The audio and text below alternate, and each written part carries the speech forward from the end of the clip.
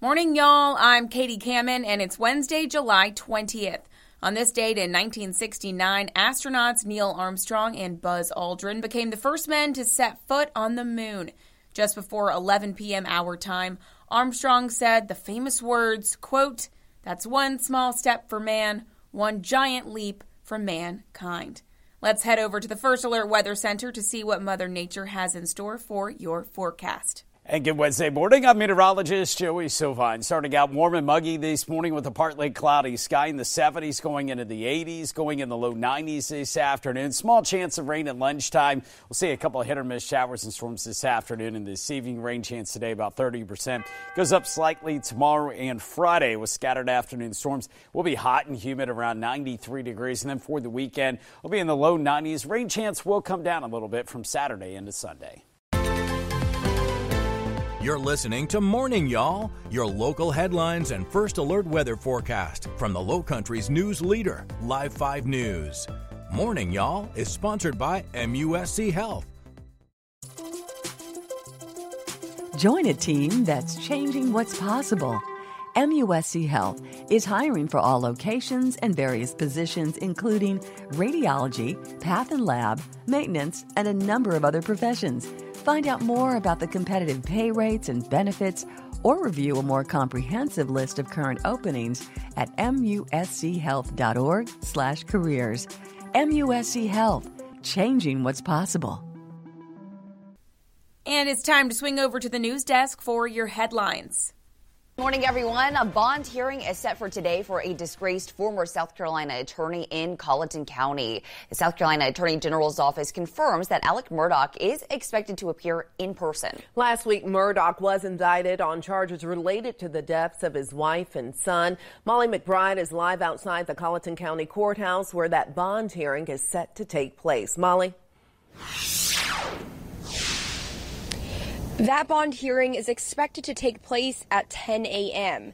Murdaugh faces 2 charges of murder and 2 charges of possession of a weapon during the commission of a violent crime.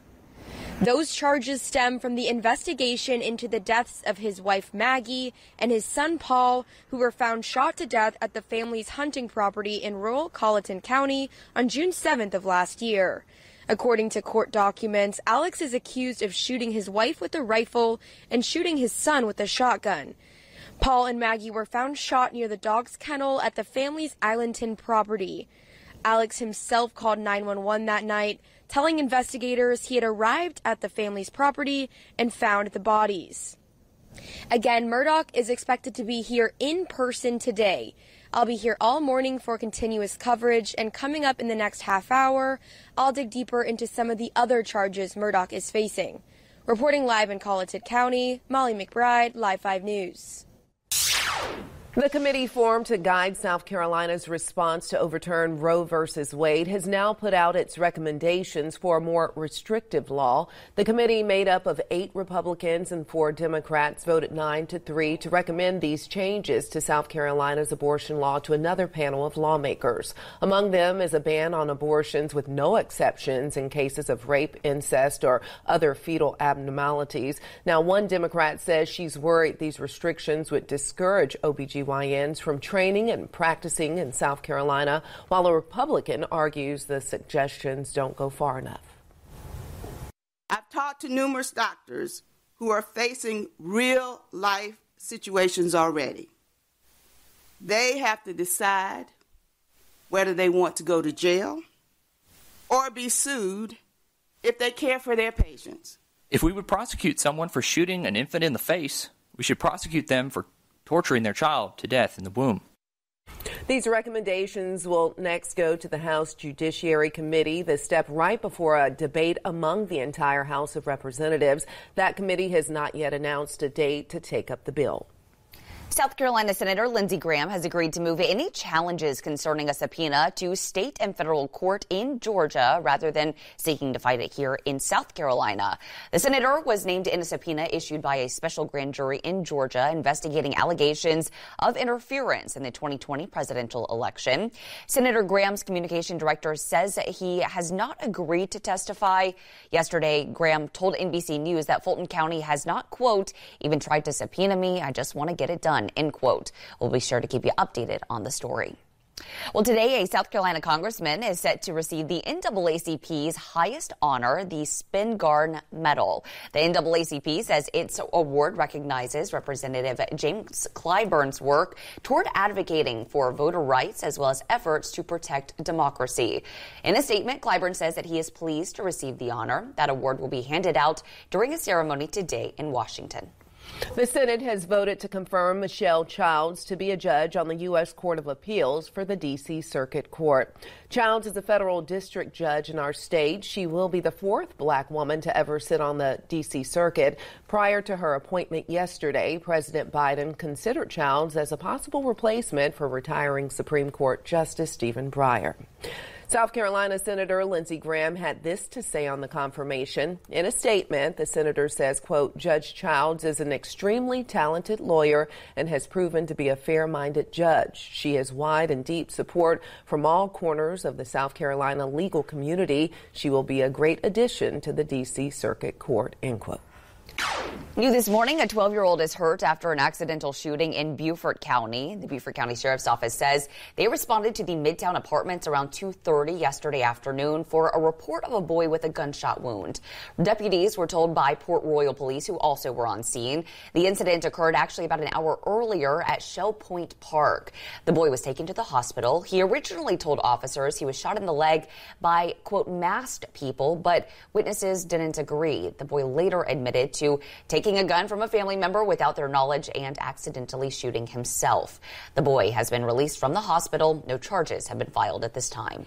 Also in Beaufort County, the Burton Fire District says nearly a dozen people are recovering after a two-vehicle crash. Officials say that crash happened around 4:30 yesterday afternoon on Trask Parkway and Rosita Road. Officials say the crash involved a passenger van and a car, which one passenger had to be freed from when crews arrived. 11 people in total were involved in the crash. 7 of those were kids who ranged from ages 3 to 10. Firefighters say the kids were not restrained properly, but all injuries appear to be non-life-threatening. We're learning more information about the person killed by a Georgetown City police officer over the weekend. Georgetown police say James Frazier Jr. was accused of an armed robbery Saturday at a Marathon gas station on Exchange Street. According to police, Frazier had a knife when an officer shot him near Church and Palm Streets. That's about a half mile from the gas station. The State Law Enforcement Division is currently investigating that shooting. In a statement, Police Chief William Pierce says there is no reason for the public to be concerned, and the armed robbery case is being, quote, brought to a conclusion. We have asked Georgetown Police for the name of the officer and his or her status in the department, but they say it's against department policy to release that information. Well, the city of Charleston is looking to plan out the peninsula's future for the next 20 years, saying right now it's in a transition phase. As Ray Urena reports, the city wants to develop the area with people in mind. Over the past 20 years, the city of Charleston says the peninsula has changed significantly. City staff say they're looking to envision what the upper and neck portions of the peninsula could look like in the future. Robert Summerfield, who's overseeing the city's new peninsula plan, wants to focus on development in the area with mass transit and job centers in mind, making the area more pedestrian friendly. He says staff will also be taking sea level rise and flooding into account, as well as the community's concerns of disinvestment into historically black neighborhoods on the peninsula. The city has also allocated $350,000 to hire consultants to help the planning department draw up the peninsula plan. Summerfield says the community's input will be crucial as they move forward with the plan.